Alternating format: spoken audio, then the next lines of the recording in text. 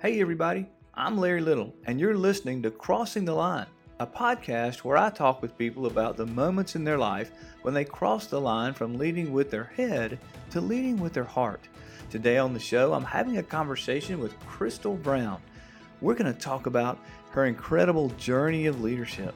We're going to talk about racism, respect, servant leadership. It's just a rich conversation. So let's jump into it right now.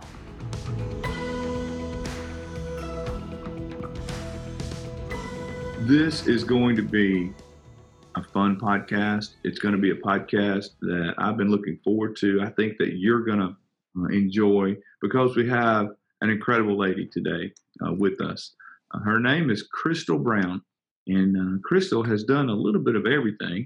Like I said earlier, she's been on a trustee for colleges, and she has been on boards, and she gives and gives and gives. And I could go on and on and on. Currently serving as vice president of development for our local chamber. But I've learned that, those intros are great and accomplishments are great. But if you really want to know a person, ask somebody that they work with, ask a colleague or somebody that knows them personally. And so I did. And I want to tell you what this person says about Crystal before she begins teaching us today and tells us her story. Here's what this person said. Crystal is an incredibly kind, compassionate wife and mother. She has an incredible servant's heart. I've seen Crystal effortlessly engage whole rooms of people from all different backgrounds and professions. She communicates a comprehensive vision for those she leads and follows through with that vision with excellence. She's a hard worker. She was never the person in the room who was too good to do anything, or that something, quote, wasn't her job, end quote. She's always dug in and pulled whatever weight was needed in any situation. What a great testimony, Crystal. Thank you for being with us today. Welcome to Crossing the Line. Oh, thank you, Larry, so much for the invitation and for the great work that you all are doing and you and your team. Well, thank you. I appreciate that so much. And I have to ask you, though, just getting started today, how are you? How are you doing? I am doing well, doing very well. We have been able to navigate all the changes in the world just fine. And of course, we pray for protection and wellness every day. So we're doing very well. That is awesome. And let's see now, you have a teenager, is that right? I have a teenager, yes, 13, just made 13. That's awesome. So are we homeschooling or what are we doing? Well, she is on the blended path. And so we have begun this school year virtually, which is going well so far. Of course, we ended the last year virtually. So she's acclimated to that method of teaching and learning very well. So, so far, so good. That is awesome. And I hope we get to talk about today because I happen to know you have 2 adult children, which is awesome. And I do. Then you have your 13-year-old. That's right. Yeah. And lest we forget my 7-year-old granddaughter. She would never forgive me. Goodness. No, we cannot forget your 7-year-old granddaughter. That is incredible. That's awesome. So, Crystal, I want to take a minute to get to know you. I want to know that you are an accomplished leader. You certainly have given yourself to this community and to the state, winning awards for leadership and all kinds of things. And that's amazing. But I'm interested in some of the characteristics that propelled you to this place in your life. So if you don't mind, let's take a journey back for a moment. Let's journey to back when you were growing up. How did you grow up? Who were you as a young child? Sure. Well, it begins with my parents. They grew up in South Alabama. I was actually born in Mobile, and shortly after they took part in what's known as the Great Migration North, obviously seeking better opportunities, economic and social, of course. And my childhood through the 10th grade, I lived in Waukegan, Illinois, and I was surrounded by family, immediate family, of course, extended family, aunts, uncles, cousins, a great church family, wonderful neighbors. And so it was very loving, a very warm environment, very close knit, very everyone helped each other. That's what I remember most. We've lost some of that in today's society, haven't we? That large family, that large support system.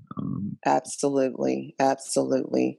Fortunately. Um, so my after through the 10th grade, my father worked for a company, actually Goodyear, and in 1979, all of that kind of changed. He had been able to avoid transferring because we wanted to stay where we were, in that wonderful setting. But because of a plant closure, he had three options, and Decatur, Alabama was one of them. And at the time, I had a couple of grandparents that were still living, and that was the best choice. And so in 1979, after my 10th grade year in high school, we moved to Decatur, Alabama, and that was quite the culture shock and a very difficult time, obviously to be uprooted from everything that you know and love and friends and all that kind of thing. But we made it work. The unfortunate part was that when we moved here, it was a very, very racially tense time. I'll be honest about that. And most people probably are aware of a very nationally known trial that was going on. So that made it even more difficult. But my parents maintained that same expectation of course, completing high school, going on to college, becoming self-sufficient, and just making sure that we didn't make excuses for not being successful and, keeping the goals in front of us and reaching them. Not allowing yourself to make excuses, continuing to move forward regardless of the change, continuing to lead. We are getting an insight into what propelled Crystal to be the leader she is today. So, and of course, be encouraged to be leaders all the way, and just embracing the fact that life comes with changes and you've got to learn to navigate those. Wow, I love your wisdom, Crystal, that your parents taught you that, yeah, this is hard, but we're not going to use this as an excuse. That is a great lesson for us all because the truth is, we don't understand what you had to go through. We being me as a white male, and in a southern town, I don't know the struggles that you had coming in here, and yet your parents refused to allow that to stop you. And look what you've accomplished because of their value of we're leaders, and we're going to be leaders regardless of our environment. Absolutely, yeah. So that's amazing. 1979, tough time. And you moved through that, and then you went on to graduate from college. And so tell us about that. Who were you as a college student, and tell us about where you met your husband and that kind of thing. Well, college was a great time. It was very instrumental in preparing me, for leadership. I pledged a sorority, which is a service sorority, and one of our missions is service to all mankind. And I was a legacy, and that's important in my life. So hang on to that word legacy. It plays a very significant role in Crystal's leadership. And so my mom had pledged the same sorority, and so really instilled the need for service in us. We spent a lot of time in nursing homes and all kinds of things, serving others. So combined with the teachings of my parents, and the experiences I had in college, just helping me to grow up. That set me on a path to servant leadership, and I just knew that is how I wanted to live my life. Wow. And so you're in the service sorority. You're continuing to give. You do that even to this day. But tell us about, we need to hear now. Where did you meet your husband? How'd you fall in love? Well, he and my mom were in a community-wide gospel choir, and I'll never forget. He said something to my mom. May have hinted that he'd like to get to know me, and at the time, my mom said, "Murphy, love you to death, but you're a little bit too old." And so, with me being on my way to college at 17 and him being 25, I think it was, that is quite the age gap at the time. Yeah. So she wasn't having that. And she actually worked with him in a program at Calhoun that prepared students to earn their GED and enter the workforce as well. So fast forward, I would come to know him later on after graduating.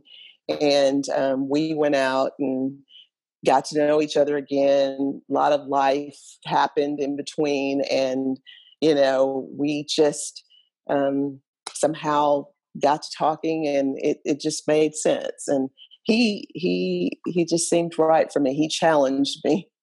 and that was big for me. So I bet. I love it. Now now is your mom still alive? Is she still with us? She is not. She is not. That probably was the most difficult period of my life, to be quite honest. She passed away at the age of 53, and that sudden death was, as I said, the most difficult time of my life. Although I was 28 and twice the age of my grandmother when she passed away, I felt completely lost. And, I had to go back to what I'd been taught. I was just beginning a new advertising career with the Decatur Daily. I had this 3-year-old daughter. I literally had 2 different choices I could make. I could retreat and withdraw, or just strive to become the woman that she intended me to be. So, and of course, my faith absolutely was my way forward, and the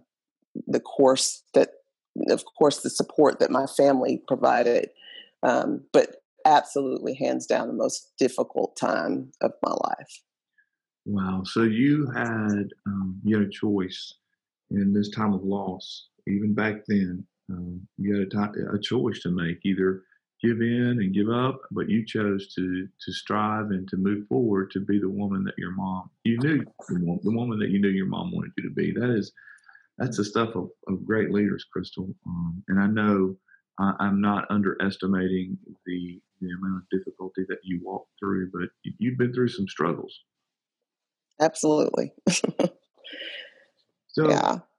And by the way, congratulations to Murphy. I don't know how he did it. Certainly outkicked the coverage, didn't he? Well, he was persistent. I can tell you that, and it took that. So yeah, we'll tell him he'll listen to this and get a chuckle out of that. I hope he's he's a great he guy. Will. Thank you. I want us to talk about that struggle a bit in the light of where we are today, and in terms of racism that has existed for hundreds of years, but has been once again, brought to the forefront as well it should. Talk to us about what you've gone through in the past few months in your family since the George Floyd tragedy, and even before. I think that has certainly shown much needed light on the subject of racism, but it's existed, obviously for a long time before that. But talk to us about how that's affected you. What are you doing to lead through that? That's yet another issue that you've had to navigate in your life. Talk to us a little bit about that. It has, and I've had some interesting conversations with my children, just making sure they understand our history. But like my parents taught me to keep moving forward. We don't get stuck. We don't blame others because of history. We have an obligation to educate people how about how we feel, about how it is still a challenge in 2020. It's just it's about talking and having those conversations. And I've had some really in-depth conversations with my white friends and tried to shed light on how difficult it is when I have two nephews that from they're like sons to me, and so I've struggled with, you know, how it must feel for my brother to let them leave the house. One of them, they live in Georgia. One of them attended the University of Alabama and graduated a year and a half or 2 years ago, I guess, a year and a half ago. And that journey back and forth from Georgia to the university, just making sure he was prepared if he ever was stopped, what to do, those kinds of things. I have his brother that has been stopped for no reason at all, making sure he knew what to do, and he did. But why that could happen to some young Right. man that was just law abiding, and so it shedding light on that and how that feels, and the conversations you have to have with your children versus the conversations that my friends that are not Black or would have to have with their children is important, and it starts to make sense. Um, it's just a difficult time, but it's a good time though to be having these conversations with um, and shedding light on what has never really gone away. It's Right. just been brought to the forefront again, and it's unfortunate that some of the tragedies like George Floyd have had to bring it up again, and make it so visible. But it's an opportunity to talk, and I think we can't talk enough. I think we have to listen with open ears, and open hearts and open minds, and just be willing to put ourselves have that true empathy, put ourselves in the position of trying to understand how it must feel, um, and Yes. the way people approach their anger is disappointing. Honestly, sometimes I don't agree with a lot of that has gone on. The looting and all of that. I don't agree with that, and most of us don't.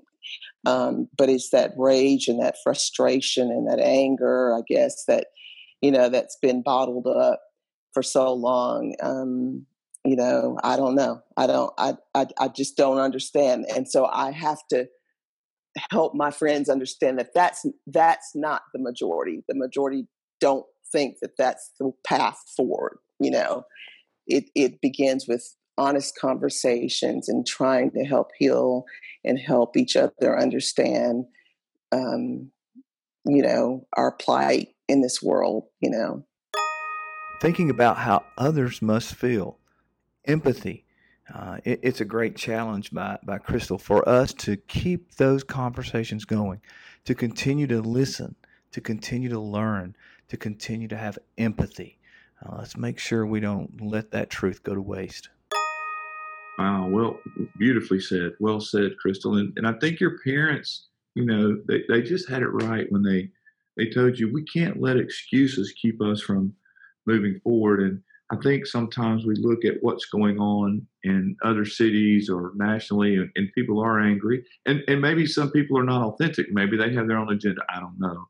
But Absolutely. we can't use that as an excuse to not talk about racism.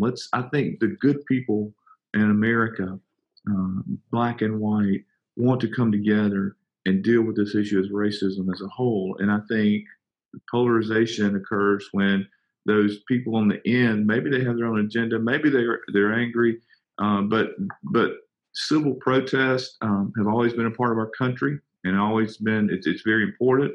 Violence is not, but we can't let that steal that violence. We can allow it to steal the message. I think. I'd love to hear your thoughts on that. That's correct. And so we spent a lot of time here talking about the teachings of Martin Luther King, John Lewis, and people that have really impacted the world by civil disobedience, I guess you would call it, and nonviolent protest. They really changed the world by just being respectful in their protest and created an awareness that no matter who you are, you have to respect, what they did and the fact that they were willing to give their lives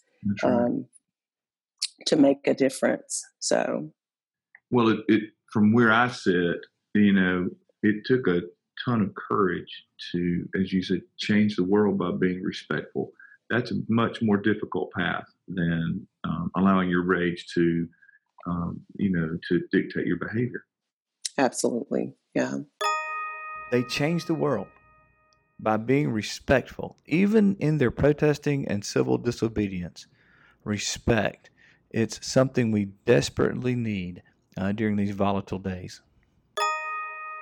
So, Crystal, you being African American, leader, female, a woman, talk to us about some of the challenges that you have faced personally as as you continue to strive to lead, and you do it so beautifully and so humbly. You're amazing with that, but I know there's been struggles there. And talk to us a bit about what it's like to be a woman in leadership who happens to be African American as well, and all and a mom and a wife, and what are some of the struggles that you face? Well, you're juggling a lot of balls in the air, obviously, when you try to give so much. But oftentimes you find you look around in the room and there's no one that looks like you. But you can't be afraid of that. You can't be afraid to be the first. You can't be afraid because there's someone that's watching you, always watching. That's one thing that drives me. And hopefully I'm creating a pathway for others to follow behind me. And they won't have to look around in a room and be the only one that looks like them in the room. That we are educating people that there is a need for diversity when you're selecting board members, when you're selecting employees, or whatever the situation is, that you look around and you make sure that your boards, your workforce are reflective of the community that you live in, and that you're intentional about doing that. That's a constant struggle, isn't it? That's been there for as long as you've been leading, I would guess. It is. My dad used to drag me into early morning chamber rooster breakfast meetings back when I was in college and home from during the summer, and I didn't understand why he would do that. And I'd think, why do you want me to go to these early morning breakfast meetings with, but he was preparing me for where I am today.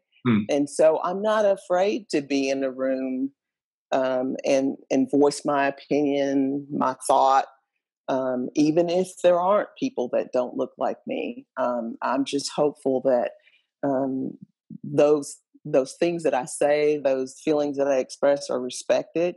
There have been times when, I felt like maybe they weren't so much, but I think after people get to know you and know your heart, that, there's a lot of change that has happened by being persistent and not being afraid to be the only one and to create a pathway for others.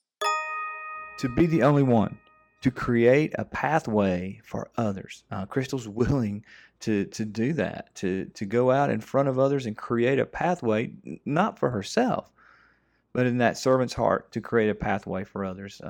Really great characteristic of a strong leader. Is the secret sauce, and I think you just said it, articulated it well, getting to know you, is that kind of the secret sauce? Those the relationships that tend, once we build those relationships, they tend to break down the barriers and assumptions? It is. I think people are afraid of anything sometimes that's different than what they know. And, just building those relationships, allowing people to see that, I want the same things for my children and my family that you want for yours. I want the same thing for my Decatur Morgan County that you want, so it comes with those conversations and allowing people to get to know you and see you doing the work. Well, as you are out in the community, you're giving and serving and leading over at the chamber and across the state. Where are we right now in the circles that you lead and work and serve? Give me from your perspective, because yours is the one that matters. You're in it. We can armchair quarterback and look at the situation from the outside, but you are living it and understand it. And where are we with this whole idea of equality now, for women, for African Americans? How are we doing? It's still a work in progress, I would say. I think people are aware of the need. And that's, like you said, that's for women as well. We're very fortunate. When we look around Decatur, we see women leading major industrial facilities like ULA and GE. So, I had the opportunity to sit with some students from the University of Alabama in a room of women leading these facilities, and I was so proud to be in a room with these powerful female leaders that are so incredibly humble and can put everything in perspective. Family is still incredibly important, but they're able to manage and lead these, wonderful, successful companies. So we're doing better there. We still have some progress to make when it comes to making sure we're intentional about including in this area, including minorities, in positions of leadership. And I don't ever fail to remind people when I'm, have the opportunity to do so, let's make sure that, this board, this opportunity is reflective of our body, our city, our state, or whatever, That's awesome. So you are finding yourself now, when you are in a position of influence, to make sure that we are reflective of the people that we serve. And that looks very diverse. It doesn't look, it's not one color. It's very diverse. And you get a chance to influence that. Is that what I'm hearing you say? Absolutely. And then that's important because you need diversity in thinking. And so, different thinking also creates such a better opportunity for us all. Thinking, racial makeup of your boards, of your workforce, whatever, it just creates just wonderful opportunities for you to grow and to, just embrace what's coming. Mm. It's important. So let me pick your brain. I need your wisdom here. When this conversation generally arises, and I've seen it in my life and in areas where I serve, so you come in and start talking about let's make sure that we are diverse, let's make sure that we're reflective, and defensiveness begins to creep up its ugly head. What can we do about that? What is your advice on how do we help those walls of defensiveness to drop? Well, you have to keep talking. You have to keep educating why it's important. When I say diverse, I think it's just as important to make sure we have our younger generation Mm, represented as well. We have, our millennials are in the workforce, and they think totally different, as you know, than us baby boomers. But it's important to include them, and then the generation thereafter. And so, typically people will hear that, um, and when that creeps up, you just have to make sure you explain why it's important, because you're not always going to be around. Baby boomers, I can't remember the percentage, are retiring in huge numbers every day. So we've got to prepare our world, to be better, and mm, we can't just we've got to continue to grow. And so we've got to prepare those coming up behind us.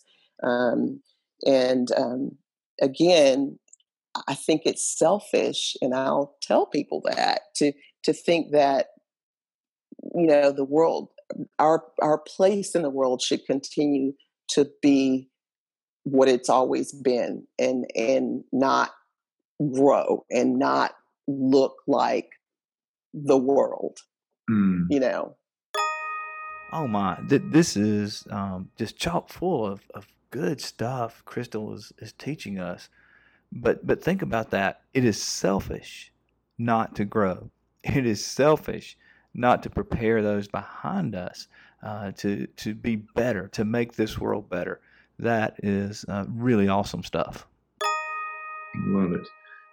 Such wisdom. So I, I could I could ask you questions and learn from you all day long, but we've got to probably turn this thing to a close. But I want to ask you this: as you think about this younger generation, as you think about these young leaders coming up, and these aspiring leaders, if you will, what are some tips you would say to them? What have you learned? What could you say to these young leaders who are entering our workforce now? What would you tell them that they need in order to be successful? Well, I'd say that for me, legacy. I want to say that is what drives me. I want to leave this world better than because I was here. Mm, I absolutely want my life to matter, and that means serving others. So, again, that was instilled in me early on, and I continue to serve that way. Um, I would say to those coming behind, or upcoming leaders, be kind, be compassionate. Um, I've heard this many times: to be unclear is to be unkind. And I love that, because I think people need clarity. I think they appreciate that. And so don't be afraid to be clear with people, but also be willing to embrace new ideas, new ways of thinking. Doesn't mean that, you have to change with every wind that comes through, but be willing to listen. You've got to take care of yourself, obviously, physically and spiritually, and don't be afraid to say no, because you can get overloaded. And I'm talking to myself now. Mm-hmm. Every waking minute of your life wasn't meant to be filled, right? Right. So, Now you're stepping on my toes. I'm sure you are for a lot of people. Yeah. The biggest thing for me is pray often, most especially for those that, you're surrounded with, and the situations that you're placed in, because you're placed in those situations for a reason. My son-in-law, we have a family text, and he does a testimony Tuesday. And yesterday he shared this, and I thought, that's perfect. Being a leader does not mean dominating. It means empowering people to do what they could have never imagined possible. And I think that's just perfect. I mean, that's what you do as a leader. So, wow, that is all. Would you say that one more time so we could catch it? Being a leader does not mean dominating. It means empowering people to do what they would not have ever imagined possible. Okay, you may need to stop this podcast, rewind it, and hear that again. She talks about the importance of her legacy, and that legacy means leaving this world better than I found it. And she says, certainly my life matters, but my life matters so that I can serve others. Wow, that's worth hearing again. Wow, what they would not have ever imagined possible. Beautiful words, Crystal Brown. You are an amazing leader, and I hope we can have another conversation again. I want us to continue. I feel like we're just kind of scratching the surface, getting your wisdom. But thank you for your leadership. Thank you for your service. Thank you for your heart. You truly are a leader who understands what it means to cross the line from her head to her heart, and you're certainly making a difference. And I know that I certainly appreciate all that you're doing, and I know that many others do as well. So thanks for taking a bit of time to be with us today. I appreciate you, Larry. Thank you for the invitation again. It was a great opportunity. We'll talk soon. Take care. Bye-bye. All right. Thank you. Bye-bye. Wow. I don't know about you, but I'm just full from the truths that Crystal has shared with us today. I'm challenged. I've learned some things. She certainly is the real deal, and she has proven that by living her legacy. The takeaways in this podcast are just numerous. In fact, I encourage you to go back and listen to this again and write down some of those things that this wise lady was sharing, talking about her legacy and that her life matters so that she can serve others, and how these young aspiring leaders should be kind and be compassionate. One of my favorite things she said was, to be unclear is to be unkind. When we don't create clarity, we are not being kind to those around us. Encouraged us to embrace new ideas. She said, listen. She said, take care of yourself. And then she said, most importantly, pray. Incredible insight and wisdom. This has truly been one of my favorite podcasts. I hope that it has meant something to you. Thank you for taking the time to listen to Crossing the Line in order to make a difference. We look forward to you joining us on our next episode.